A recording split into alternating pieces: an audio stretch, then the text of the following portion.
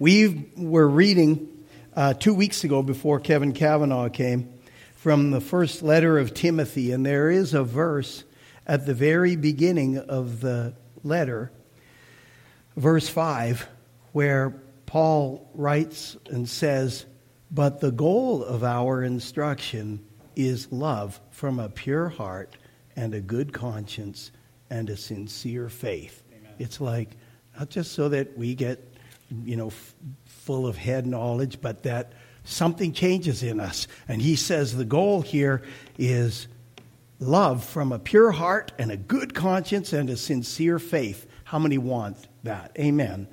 I want it. We were talking 2 weeks ago before Kevin came and spoke about God's promises that we can take to the bank.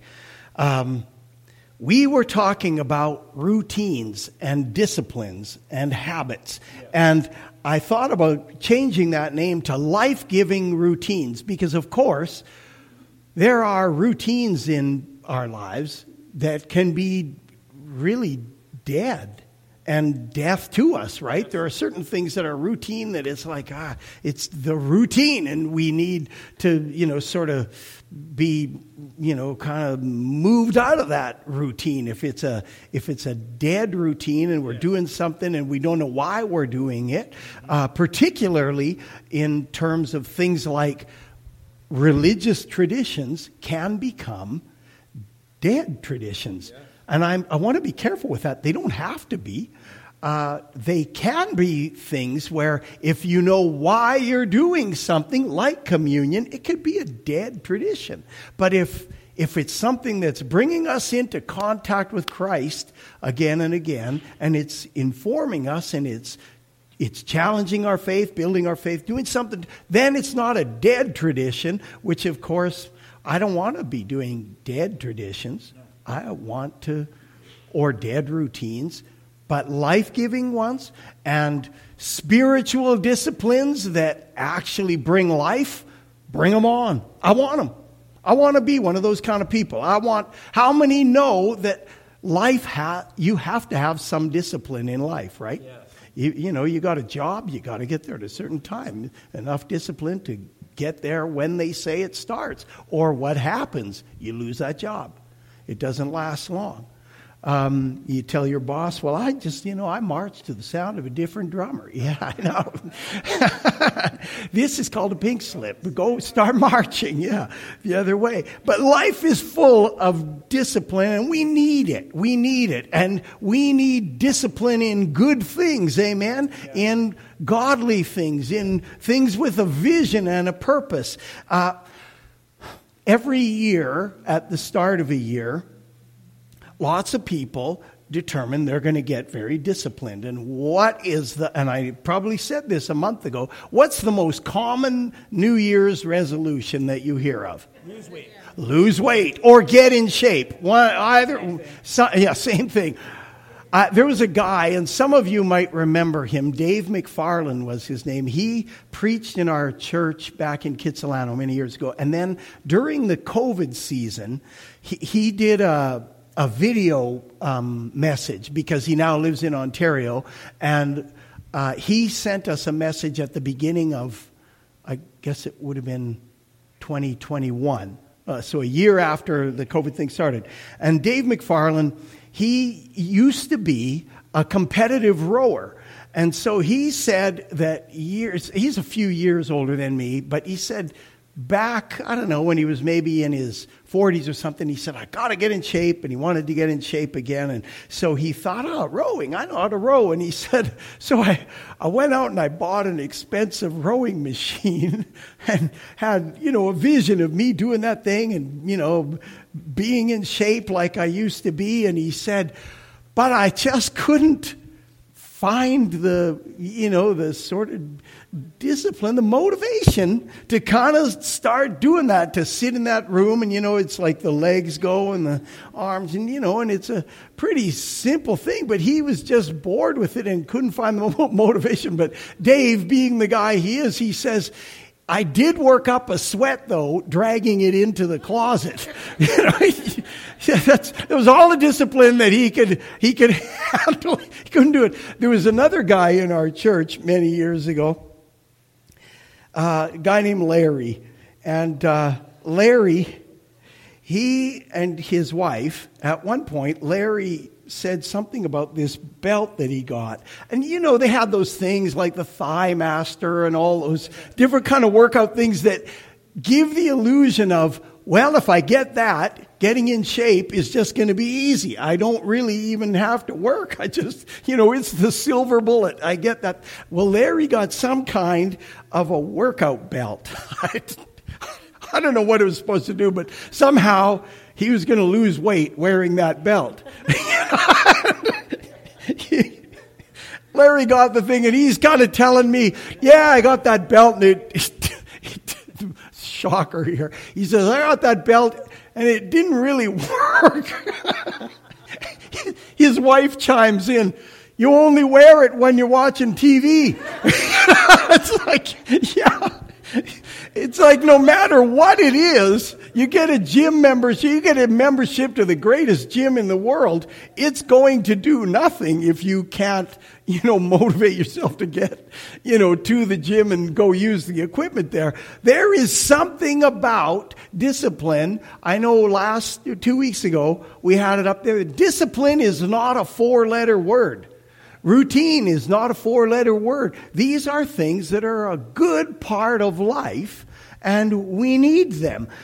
So, the word, Timothy, this first letter to Timothy, if you want to turn in your Bible to 1 Timothy chapter 4. And just before we read it, I want to give a little bit of context here.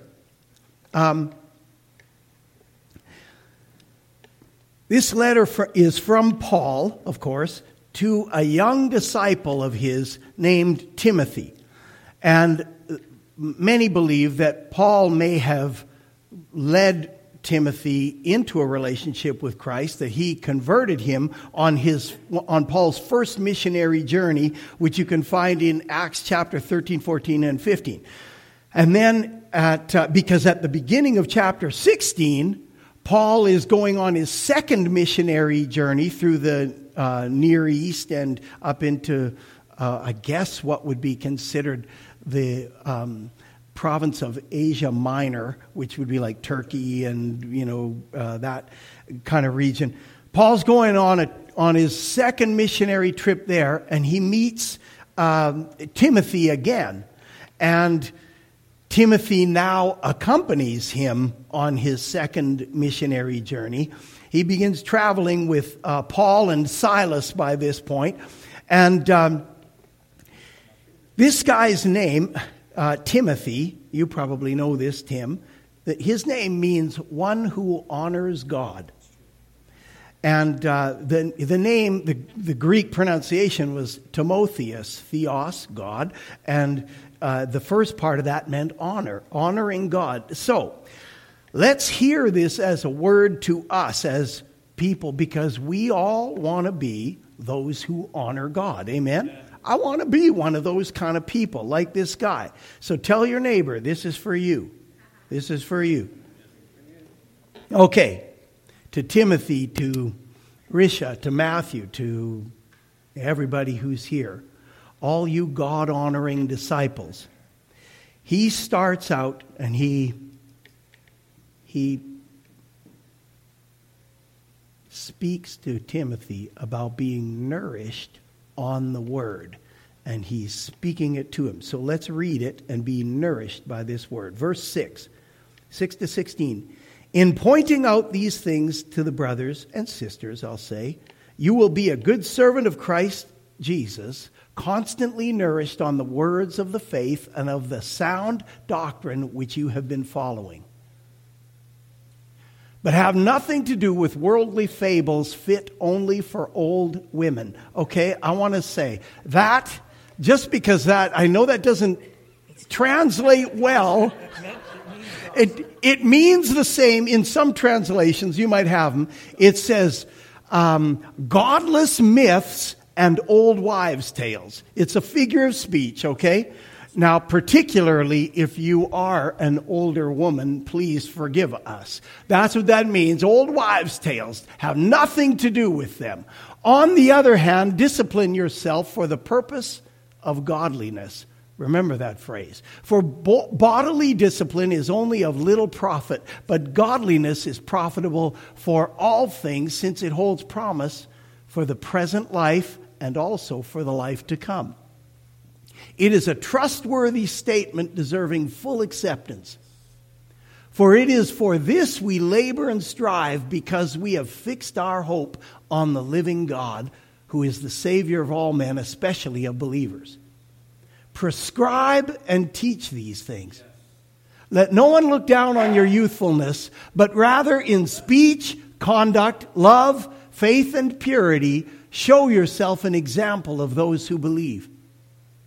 Until I come, give attention to the public reading of Scripture, to exhortation and teaching. That could say preaching and teaching. Do not neglect the spiritual gift within you, which was bestowed on you through prophetic utterance with the laying on of hands by the presbytery. Amen. Take pains with these things. Be absorbed in them, so that your progress will be evident to all. Pay close attention to yourself and to your teaching. Persevere in these things, for as you do this, you will ensure salvation both for yourself and for those who hear you. There are several phrases there, and we're going to come back to them. And when we started this a couple weeks ago, I wanted to talk about a number of specific routines. However, that underlying vision and that recognition that we need a fire burning in us to discipline ourselves, to do those kind of routines that might seem in the moment like a bit of a drudgery. We need a fire burning to be able to do those things. So, okay. He starts out saying this. As soon as he has said, in pointing these things out to the people of God, to the brothers and sisters, you will be a good servant of Christ Jesus, Timothy. Listen, constantly nourished on the words of the faith and of the sound doctrine or teaching which you have been following. You'll be nourished on the words of the faith and sound doctrine. Sound, that's healthy, durable, reliable, sound, true teaching. Not those old wives' tales, but solid, durable, healthy teaching. I love the NASB translation here, though. It says, constantly nourished.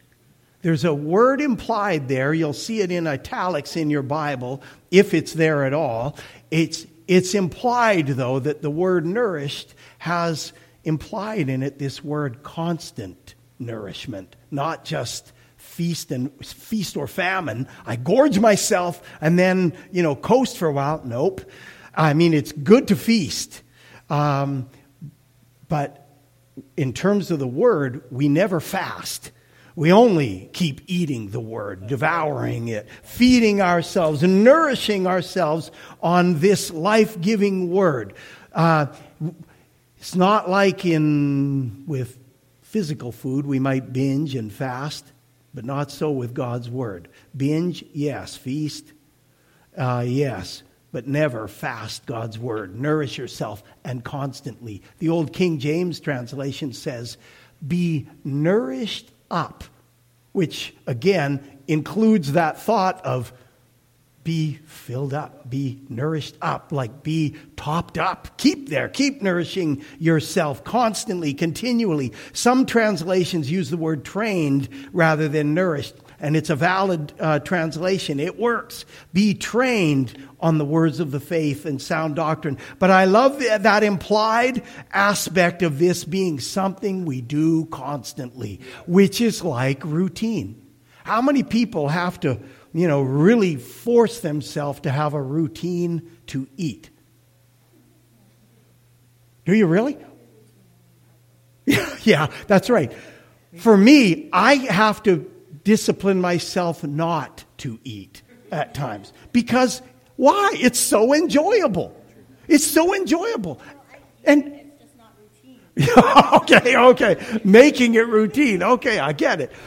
It is so enjoyable. We eat. Why? Well, because we need strength. We need sustenance. Yes. But we also eat because it's so enjoyable, right? I don't have to be talked into turkey dinner. It's like, I want it. I don't have to be talked into donuts. I don't have to. What was the thing you went looking for today, Nige? Oh, calzone. I don't have to be talked into having a calzone. It's like, there's calzones here, I'm in. All right? Food is like that. We're ready for it, right? The Word, it seems like, to be nourished on the Word, I have to be talked into it. Why? Because it's not enjoyable? I guarantee. The Holy Spirit will make the Word life to us once we know that those words are life. Now, are there times where it's more sort of routine and I'm plowing through and it's not all just sort of, fireworks and lightning bolts and that? Yes. But there's so many times reading God's Word. And I had one of those times this week. I'm reading through the Old Testament again, and the book of Deuteronomy is just coming alive. I mean, that's one of those older books, and it's like, man, I'm loving it. I'm loving it.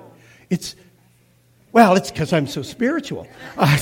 It's full of good things, and it's not like, I've got to be talked into it. Just I need it for strength. Yes, I do, but I enjoy it. It's like having good food. It is enjoyable. It's sustenance for our spirit.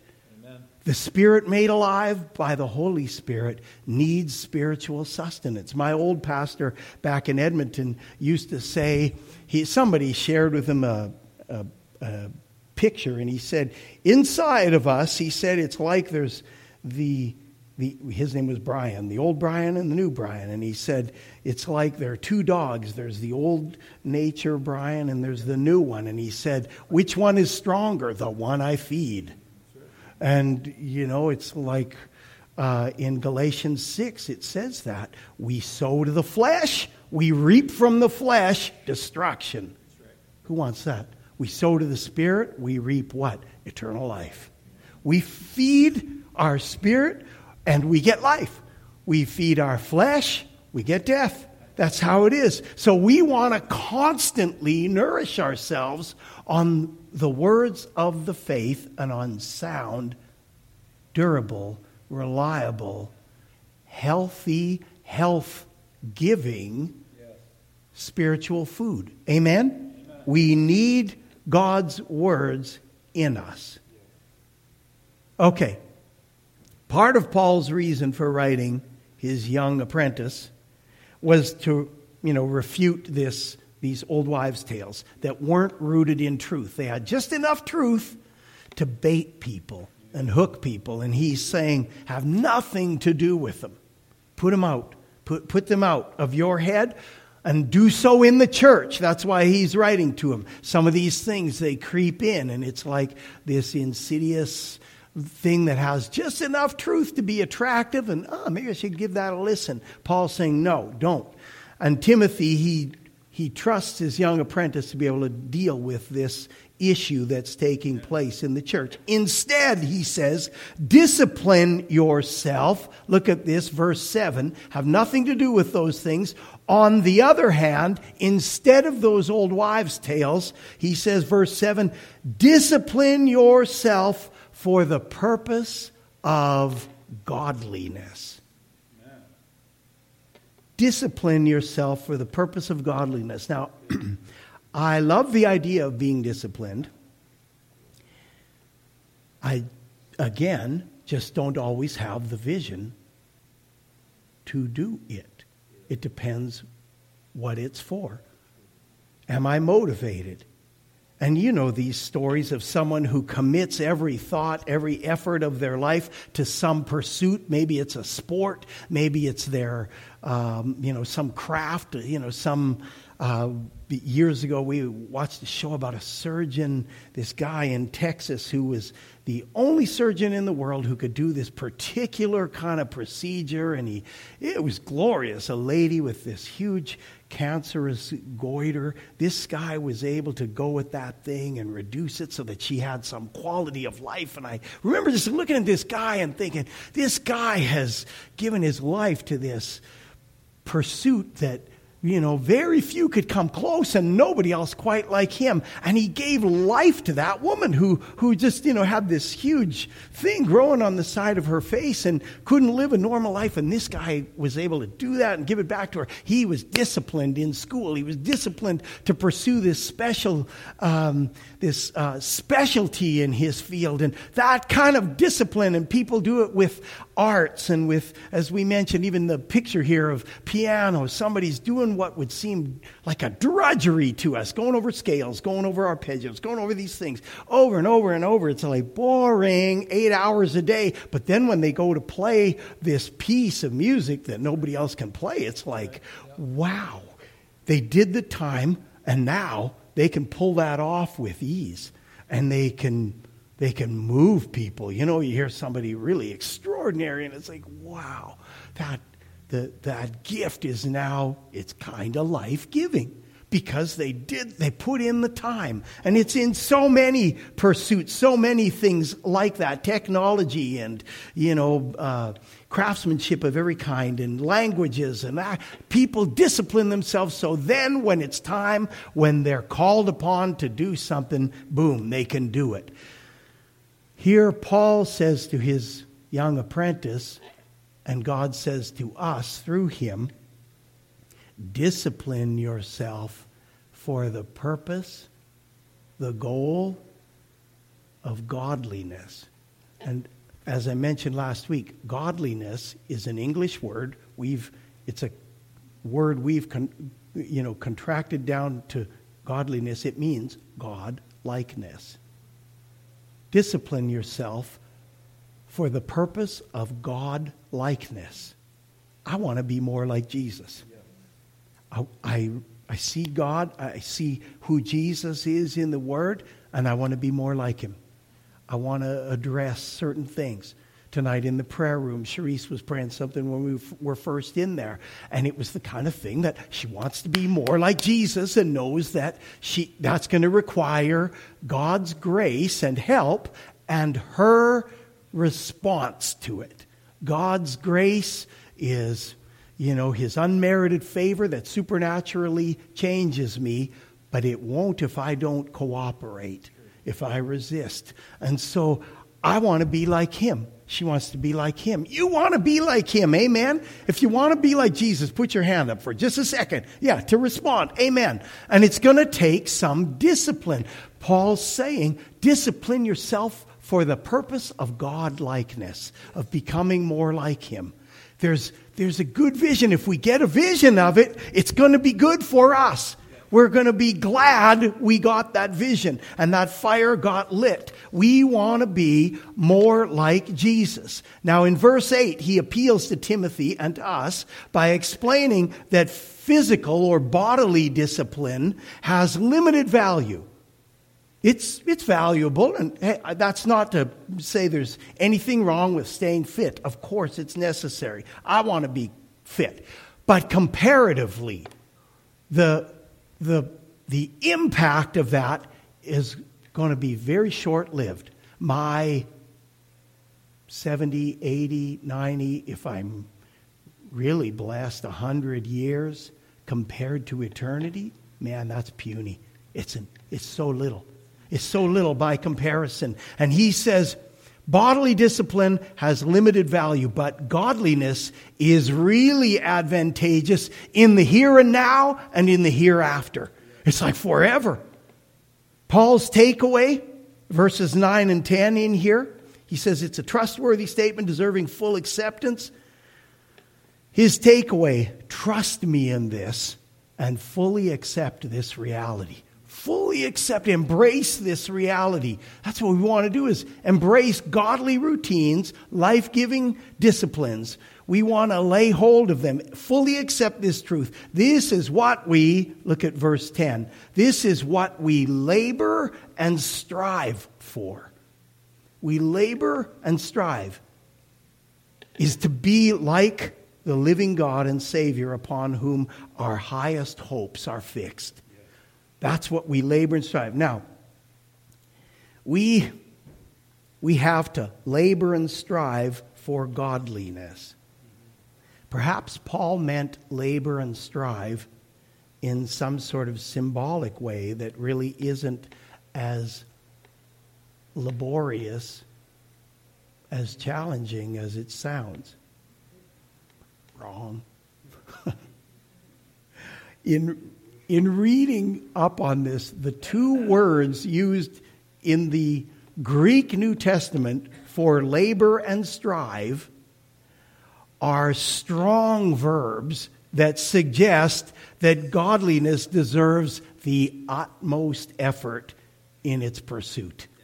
He says labor and strive. That's kind of redundant, right? But he's saying labor, work hard, strive. What's striving? We talked about it back last spring. Like in a race, we strive for the finish line. Means we're stretching forward to it. We labor. They're strong verbs. Somebody's calling me right now to say, work a little harder, John. Both of these are strong words for us. Our pursuit of being like Christ deserves the highest effort we could possibly make. And it won't happen without effort. One of my favorite verses in the New Testament is in Matthew 11:28-30, where Jesus says these words. I've quoted this so many times when praying for somebody who's weighted down with anxiety or depression or something.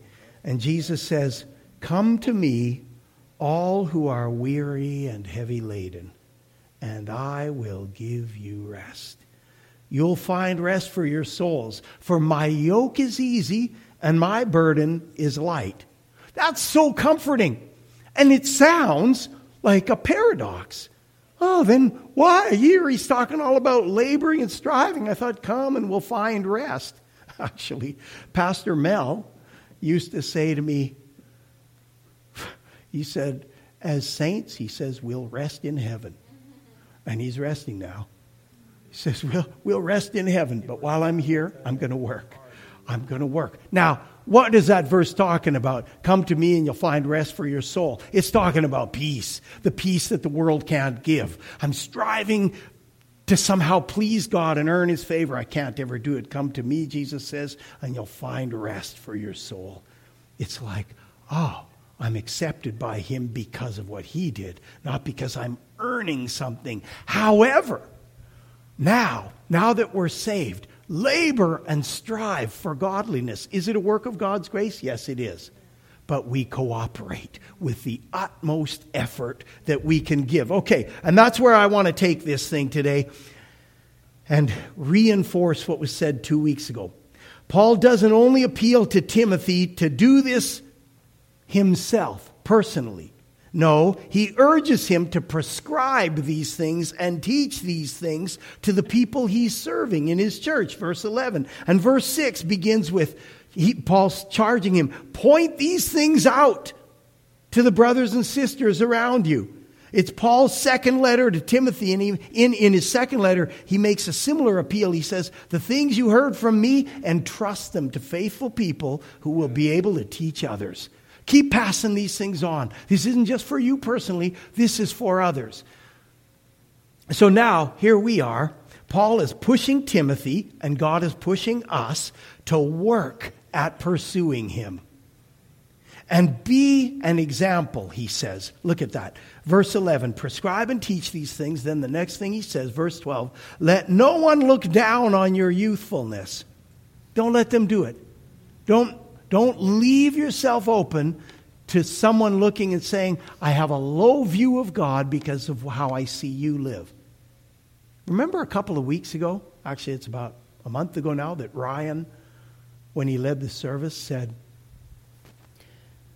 I need to do certain things, not just for me. I need my workplace to see a credible witness for Christ. Yeah. I need my family to see a credible. I need my neighbors to see that. I'm doing certain things, not just for me. I've got to do it because I represent Christ. I heard a pastor from Seattle once say, because I sometimes slip up, he said, that's why I don't have a bumper sticker on my car, like a fish or something that says, I'm a Christian. Because every now and then I do things, not me, I'm speaking for him, do things that they could reflect badly on Christ, right? We're called to be an example. Don't let anyone look down on your youthfulness, but rather in speech, conduct, love, faith, and purity, show yourself an example of those who believe. New Living Translation simply says, be an example of those who believe. We need to be examples of those who believe. Our behavior will reflect value for God, or it'll devalue him. In speech, conduct, love, faith, and purity, be an example. We could stop on each of those things, and in that list, perhaps we will another time. But for now, I want to just re-emphasize the kind of response required of disciples who want to honor God, like Timothy. Show yourself an example. Look at the rest of the verbs that are given here in these phrases in the rest of this passage. Show yourself an example. Give attention to Scripture. Don't neglect the spiritual gift within you. Take pains with these things. Be absorbed in them. These are not half-measure kind of things, okay? Take pains, be absorbed so that your progress may be evident. Pay close attention to yourself. And then he ends with this, persevere in these things. Okay, take pains, be absorbed, give attention. Oh, I did that. Well, persevere in it. Keep doing it. Amen? Keep doing it. Keep doing it. Keep pressing in. Keep pressing on. We need to keep doing those things that are required of us. Now, just in closing, I mentioned some areas, and next week I will cover these areas. I talked about word. Now, we've talked already this year about having a routine of Scripture intake. And I use that word because Bible reading could just be that I just read. But Paul tells Timothy, study to show yourself approved. Like dig into it. Meditate on the word day and night. Let it sink down into your soul. Memorize it. Know Scripture. Discuss it with one another. We had in our life group on Thursday just some things that came up, and this is one of the things I love about a small group Bible study. Some things were said that it was like, wow, I never saw this in this passage. I love that because somebody else sees, with it from a different vantage point. They have a different way of coming at it, and it's like they see things that you don't, you won't. And it's like, I love that. So discuss the word. Talk it over with other people. Pray it. Pray the word. When we're praying the word, we can have faith that God hears it because he's already approved of those words. He's already said, this is truth. This is real. This is true. This is good. So pray the word. All of these things have a Bible routine. Let me ask. We're now a month and a half into the year, almost, month and a third. How has your Bible intake been this year? Do you feel like you're already tapering off, maybe?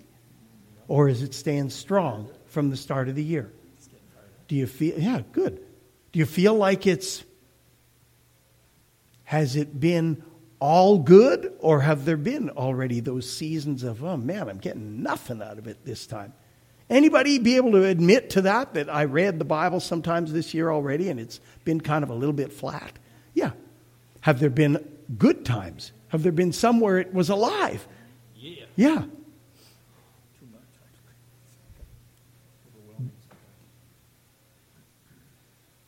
keep up those efforts. It won't.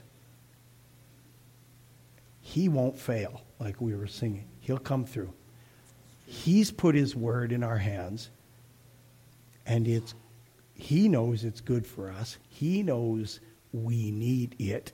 He knows his words are life to those who find them and health to all their flesh. Yeah. That's what it says in Proverbs. Life to those who find them. His words are life, so get them.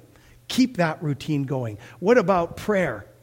How many feel that their prayer life could use some discipline and routine? We're family here. You can say, you need some routine? Good. And I think routine in prayer, not routine prayers, like I'm not, thinking them through, but prayer routine is a good thing. It is. I'll end with this testimony. Back about maybe I had been a believer for maybe about 4 years. I was still living in Edmonton with my parents, and there was a prayer teaching out at the time by a guy, another Texan, a guy named Larry Lee, and he put out this prayer teaching called "Could You Not Tarry 1 Hour?" The language is King James language that he used for that passage where Jesus says in the Garden of Gethsemane to his disciples, "Could you not tarry 1 hour? Couldn't you pray for me, with me for 1 hour?" And Larry Lee went through the Lord's Prayer, and he broke it down in a way, taking each part. It starts, "Our Father who is in heaven, hallowed be your name." And he took that piece and he broke it down and he said, starting in prayer, my routine would be, "You're my Father, hallowed be your name." And he went through the different names of God that are in the Bible, that in the Bible, a name is identity. Yes. So that's why often somebody would name someone a certain thing. Oh, Sarah was laughing when she heard she would have a baby at the age of 90, and they named him Isaac, which means laughter. There was an identity there. And so this guy, Larry Lee, went through the names of God and said, pray these names. God is my righteousness, God my sanctifier, God my peace, God who is always with me, God my healer, God my provider, God my banner or victory, God my shepherd. And he went through these things and he did that piece. Then, your kingdom come, your will be done, as in heaven, so on earth. And he took that to show your kingdom, your rule, come in my life. In these areas, my life, my family, my church, my nation, and the world. And he broke it down like that and gave some sort of prayer points. Give us this day our daily bread. Oh, can we actually ask? Well, that was Jesus who said, pray that way. So I'm praying for the things I need and for what others need. And he went through this, and he went through all of the points in the Lord's Prayer. And it was just the right timing. I got that teaching on the Lord's Prayer, and it just gave me enough parameters. I don't mean that it didn't become something that was dull and boring, and every day I prayed just the Lord's Prayer. I took each of those parts, and sometimes I'll just say this with no kind of pride. It would sometimes take hours, and I wouldn't even finish the thing, the Lord's Prayer, because I would stop on on the worship part, and it's like I would feel like I'm encountering God, I'm seeing Him, and it's like I didn't even get to pray for all the missionaries around the world or for my family or anything. It's like, so what? I think God was able to take care of it. All I got to was, God, you're fantastic. You're my righteousness. And I see it. I understand. And I got a glimpse of Him. Or maybe I got to, one other part and something. I found it, instead of it limiting my prayer life, having a routine and sort of a track, it opened up the universe to me, and it was life-giving. And I feel like that's for all of us. You know, I was so young and proud when I was a kid and started playing guitar that I thought, oh, Jimi Hendrix didn't know music theory. I don't want music theory. I'm going to learn like so stupid, thinking that somehow theory was going to limit what I could do. Wrong. No, it opens the door up to, oh, there's a whole universe there. What it provides, it's like, well, great, that guy didn't have it, but tough. It's like it opens the door to possibilities. It's a good thing. The Word and some routine may open up your prayer life to a whole universe of possibilities in terms of encountering God. I feel like that thing, that prayer track that I learned in like the early mid-'80s was really a gift from God. And I still function using a lot of the aspects of that. Not every day, sometimes it strays, but I say all this to say, get yourself a prayer routine. There are lots of good books, and maybe we'll talk about that on Saturday nights, but if you need a good book that's got some of those kind of things, come and see me. I read at least one book on prayer every year. Why? Because I need that fire to burn, and others will see it differently. And at least one book on prayer every year to keep my prayer life fresh. So come and see me. I have lots of good ones, lots of them that'll help you. And if you need to talk about that, come and talk to me or talk to somebody else in here that you know is a prayer. There are people in this church that I really admire, because when we get a prayer request in, I send prayer requests to them because I know they won't say, oh, I'll pray about it. And it's like often if you tell me something, can you pray about this? I'm going to pray about it now with you because I will forget. I really, that happens. And so there are people in this church that I know will keep praying. They'll pray for things. So let's pray tonight and close this. But if you need a prayer routine, I want you to do something about it. Come and see me. Come and get a book. Talk to somebody else. Just say, my prayer life needs some fire in it, some fuel. It needs progress.